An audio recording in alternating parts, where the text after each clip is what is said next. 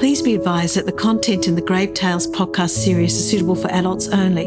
You're with Chris Adams and Helen Goltz for the Grave Tales, the Serious podcast. Today's podcast features stories from Grave Tales Scenic Rim and Surrounds, Queensland, the Fassifern giantess and her husband, Augusta and Heinrich Rehwoldt.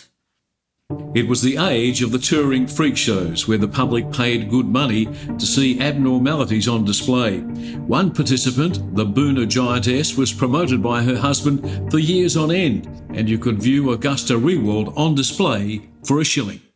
Weren't they weird times, these freak show times? So, we're talking the 19th century and even the early 20th century. Oh, and I think some went a bit longer than that as well. Funny you should say that, because it was 1970s was when they were actually banned. Really? Can you believe that? Yeah, I can. Can you? Yeah, because human curiosity is a weird thing. Yeah, I think they were very different freak shows by the 1970s. So I think they were more like, see the bearded man and the mermaid and, not the abnormalities of the early freak shows, which were quite tragic. And so is that what most of these people who were put on display were? People who had some deformity or mental or physical difference?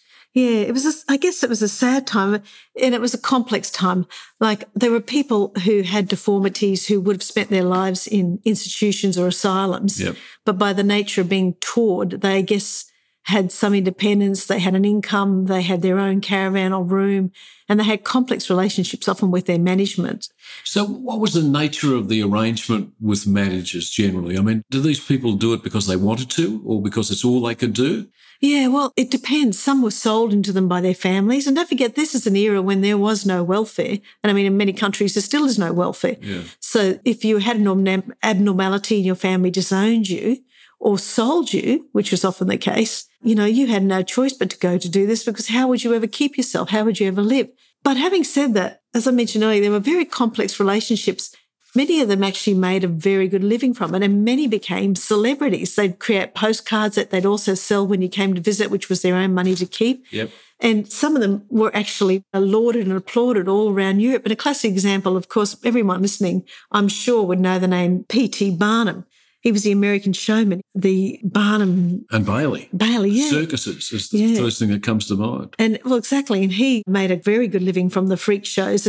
But he had discovered people and signed people up, like, you probably heard of General Tom Thumb. That wasn't his real name, of course. Yep. It was Charles Sherwood Stratton. And he was a young man who grew to 53 centimetres or 21 inches. So he was tiny. Yeah. At most, when he was fully grown, he was 99 centimetres or 3'3", which is not so strange. Not a metre at all. Yeah, but Barnum made a lot of money from parading General Tom Thumb around. But Tom became a massive celebrity when he got married to another miniature person.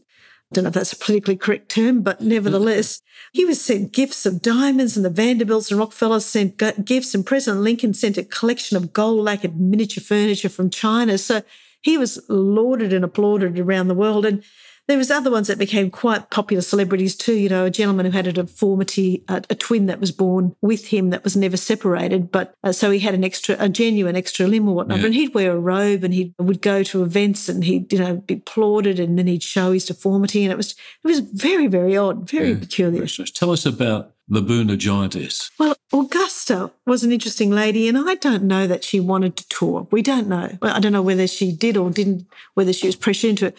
But she was not a freak. She was just a very large lady. And when we used the term freak, I mean, she had no strange abnormalities or deformities of the era. She was just big. She was just big. Whereas, some of them, as I mentioned before, had the very small heads, or they were conjoined twins. There was lots of conjoined twins that made very good income touring around. And there was another tragic case, which I'll just tell you before I tell you about Augusta, which just goes to show how the complex management relationship came into play. One sad story, and certainly not a lady who wanted to be a celebrity, I suspect, was Julia Pastrana. And she suffered from excess hair, or hypertrichosis, I think it's called. Yep. And she was born completely covered in hair. There's an interesting photo which you can see online of Julia as a baby being held by her parents, where she's completely covered in hair. So it wouldn't have been an easy life for her, but she was sent on the circuit, so to speak. And her manager married her and said he loved her. Now, we know he didn't. He just didn't want to lose her because she was a good act and she was brought in a lot of money for his business. So he professed his love to her and married her. And then when she fell pregnant, he sold tickets to the birth to see if this child that was born would also be covered in complete hair as well. So it was very mercenary. And the child was stillborn and was completely covered in hair. And then Julia herself died about 5 days later. But she said later, before she died, to somebody in attendance to her, that she dies knowing that she was truly loved for who she was. And of course that wasn't the case, because then he had the bodies embalmed and he toured his daughter and wife around for years and years and years and years and still showed them. So it was mercenary, but in some respects it was really the best life some of them could have had. So it's a catch-22. But Augusta, as I said, wasn't a freak of deformity. She was just a very large lady, and she was large from a child. She was normal till about 5, supposedly, and then she got very big after that. So by about the age of 14, she weighed 158 kilograms or 25 stones. So that's huge. Wow. Yeah, and she worked on the farm at Boonah there with her family. She had German immigrant parents, and they were both normal-sized. She had 3 brothers, all who were very normal size, the heaviest of whom didn't exceed 76 kilograms, which is normal for a male. Yep. So she was just a very big girl, and she was a hard worker. She used to work and carry enormous amounts around the farm.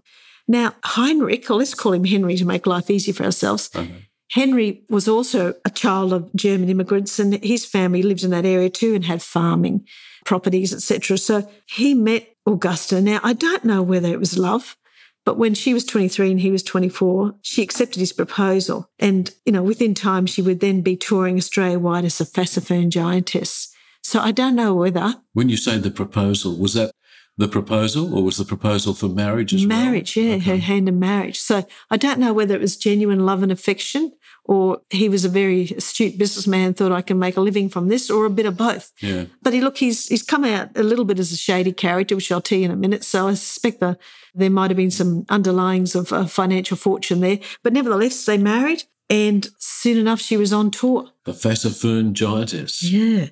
And part of her show was that she could lift 2 full-size men that she'd select from the audience and have one under each arm. So, it was quite a sight to see. But the advertising was interesting too. And we're talking 1905 here when she started touring. She was 33 at the time, and she was billed as a Queensland giantess in some advertising. So, for example, the Ballarat Star had her appearing there in 1905, and you could see her in rooms in Armstrong Street. They said a natural phenomena in the person of Miss Augusta Rewald, a young lady who turns the scale at 42 stone, 5.5 pounds. She's 86 inches around the waist, 90 inches around the chest, 28 inches around the calf and 23 inches around the arm. She will be at the rooms from 10 a.m. to 10 p.m. every day this week. And it was sort of a small amount to see her. But that's a long day, isn't it? It sure is. So it just made me think, what is someone of that size who does a 12-hour day like that? What did she eat? A lot. Well, she didn't think it was a lot. And she used to say, look, I'm not held back by my size. I'm quite able to get around and move. I'm very strong. I'm a capable worker and I can even waltz. And she'd go ahead and show you. Yeah. But she'd eat a lot. Like when she was on the train to Perth, her diet was 3 dozen eggs for breakfast. Oh, that makes me sick just thinking about it. 3 dozen? Oh, a loaf of bread, nearly a pound of butter. And she has about 10 to 12 cups of tea. Well, I'm pretty much matching her on that one. And then dinner, which I think was lunch, was 8 to 9 pounds of meat. The midday meal. Yeah, I don't know about pounds, 8 to 9 pounds of meat, if that's a lot, I suspect it is. Yeah. And 10 pound of vegetables. And then her night meals, which would be tea, I guess, what they'd call tea in those days, or supper. Yeah, no, tea, I think. Yeah, would run about the same. And she liked sugar cane. She said she used to love eating sugar cane. Used to be the old take a piece of sugar cane to stew on. Yeah. Anyway, nice. So she had a fairly robust diet. But she worked hard. She was in those rooms all the time. And she'd be on show and she'd do her trick of holding up the men. And she toured. Like she was in Ballarat in December 1905 and then Mackay and then Perth, Geraldton, Kalgoorlie. October 1907, she was down in Tassie and Sydney. Then back to Warwick in Feb 1908. In October, she was in Kadina in South Australia. So she got around. Was she the heaviest Australian woman ever or the world's heaviest woman ever or what? So glad you asked, Christopher, because... Well, there's a bit of contention about that. Oh, right. The advertisement said she was the empress of the giant world. Wow. Does that sound great? The great organic marvel. Oh, I love that. That was the Telegraph Chambers where she appeared for 1S, so I assume that's 1 shilling for adults, and children 6D. What's D? Sixpence to go and see her there. But no, and yes, well, she thought she was, but Clara Snell from the Gibsons in Victoria said she was. So they had to weigh them, and they had to weigh them at the railway station because that's pretty much the only place where there was a scale where they could weigh women of such size. Now, Clara came in at 245 kilograms, which is 38 stone, 10 pounds, which is phenomenal. And Augusta came in at larger, 271 kilograms or 42 stone, 10 pounds. So that was 245 to 271. So Augusta was definitely heavier. Yeah. Mind you, Clara toured as well. And she toured with two siblings who were both about the same size. Like the entire family was enormous. Shocking. So what was happening back in Boonah? On the home front? Yeah. Yeah, complex relationships there as well. Augusta's parents were fortunate they had 3 sons, so they could continue to work the farm without Augusta, and her family carried on quite capably. And eventually they all pretty much moved out of the area. But it wasn't the same for Heinrich's family. Heinrich's father passed away in 1908, and he left his mother, a widow, with children to care for and a really severely disabled daughter, Edda, aged 27. So while he was on the road, instead of probably assisting the family, his mother was charged the year after in 1909 with failing to provide the necessities of life for her daughter. That's the one. Edda. Yeah. The police had come by and the neighbours had complained of smell and screaming and whatever. She was supposed to have been filthy condition and dirty and not fed properly and all the rest of it. And I mean, this poor mother's running a farm as well and raising children on her own. And so she went to trial for it. An array of neighbours and witnesses came to give testimony. And this is Augusta's mother-in-law. She's off on tour. And Heinrich was called to the stand himself. And he described himself as a showman, which is interesting because, I mean, he wasn't on show doing anything. He was managing his wife on show. Yeah. And he said in his testimony, I'm a travelling showman and a son of the defendants. My mother will be 69 years of age this month and my sister will be 28 years of age. She's never been able to speak. She can't assist herself or dress herself or feed herself. My mother's a widow trying to make a living with 2 other daughters at home and keep the farm.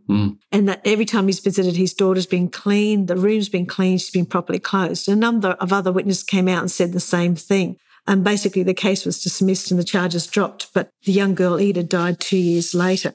So it must have been a terrible time, but he didn't stay and assist. He continued to go on the road. So I felt very sad for his poor mother, but yeah, and I don't know whether he sent money home or not. But as I mentioned to you at the start of this podcast, I think Heinrich was a bit of a shifty character at the best of times. He was once charged with beating a man to death, a man by the name of Smith, and he was found not guilty. And then in another court appearance for something else he was doing, a comment was made by the prosecutor that wasn't he the man that was touring his wife around the country and exhibiting her as a fat woman, and that he'd bought 2 or 3 farms on the profits of this venture. And he said, I've barely paid expenses on the times I've spent touring her around. So it makes you wonder that he's done very nicely out of Augusta. But anyway, 7 years after the court case with his mother, now 1916, they went to face court to have their marriage nullified, which was interesting. Okay. Now, at this time, Augusta was 44 and Heinrich was 45, and she was still touring. So even in legal proceedings, she was referred to as a Boonah giantess, not by her name, which is really awful. But anyway, it was held over, and in 1917, it actually came up again in court, but she was receiving a little bit of alimony under a mutual deed of separation, and that was 25 shillings a week, and it was raised to 30 shillings a week. So she was probably most capable then of being independent and keeping herself and actually getting her own little place and looking after herself and getting out of the public eye if she wanted to on that money. Anyway, it was returned to court, and he decided to drop it and just agreed to enter into a deed of separation. Augusta was 45 then. And I think that was largely because I think he had political aspirations. I didn't think it would bode well for him in 1917 to have a divorce. Yeah. Because, it was quite unacceptable. So what happened to these people in the long run? What happened to the Rewalds? Yeah, poor old Augusta. Well, she was 45 when they separated, and she'd only lived another 4 years. She moved to Gympie, and there she got sepsis or septicemia, blood poisoning, and she died in Gympie Hospital, and she's buried in Gympie Cemetery in the Church of England section, a private section there. So it wasn't a long or happy life. She was 49 when she died. And Heinrich died in strange circumstances. He actually, while they were separated, had another lover and had a child and married this woman once Augusta died. But he was found dead in the car park of a hotel with no strange or suspicious circumstances. A guest had seen him there the night before but didn't realise he'd passed away, thought he was just having a sleep or getting out of the cold or whatever, but he was 73 at the time of his death. As for the other giantesses mentioned in our story, Clara Snell, who competed as the giantess of the world, she died young too. She died aged 40 in 1914 in Melbourne. And her siblings, Anna, was 36 stone and Thomas 33 stone. So Anna 228 kilograms and Thomas 209 kilograms that toured with her. So it was a very interesting family, that one. So what was the beginning of the decline for the freak shows, if I could call them that? Yeah, it was actually about 1920 or in the 1920s when they started to decline. And for a number of reasons, we got a bit more sophisticated in our entertainment. We had the cinemas then and amusement parks and, of course, radio. Came along. So that came along. Then there was things like the Depression and wars, and you had to think where you were going to spend your money. And going and spending money to see a freak show didn't really come up high on the list of where you'd lose your dollars.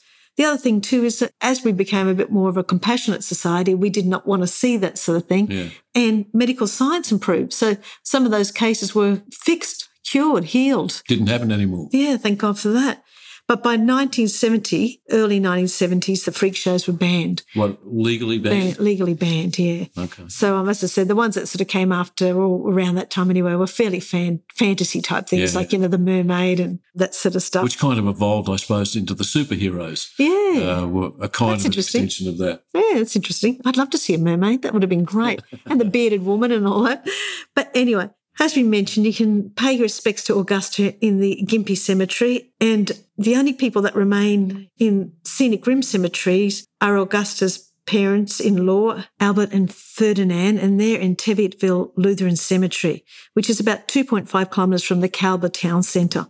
And their grave is just adjacent to the electrical switch station there if you want to go and pay your respects. Strange times indeed. They were. If you've enjoyed today's episode of Grave Tales, please rate, review and subscribe by pressing the Follow Us button. If you would like to support our work, please buy a book at gravetales.com.au for yourself, a friend, a relative or a special occasion. Easter, Christmas, birthdays, bar mitzvahs.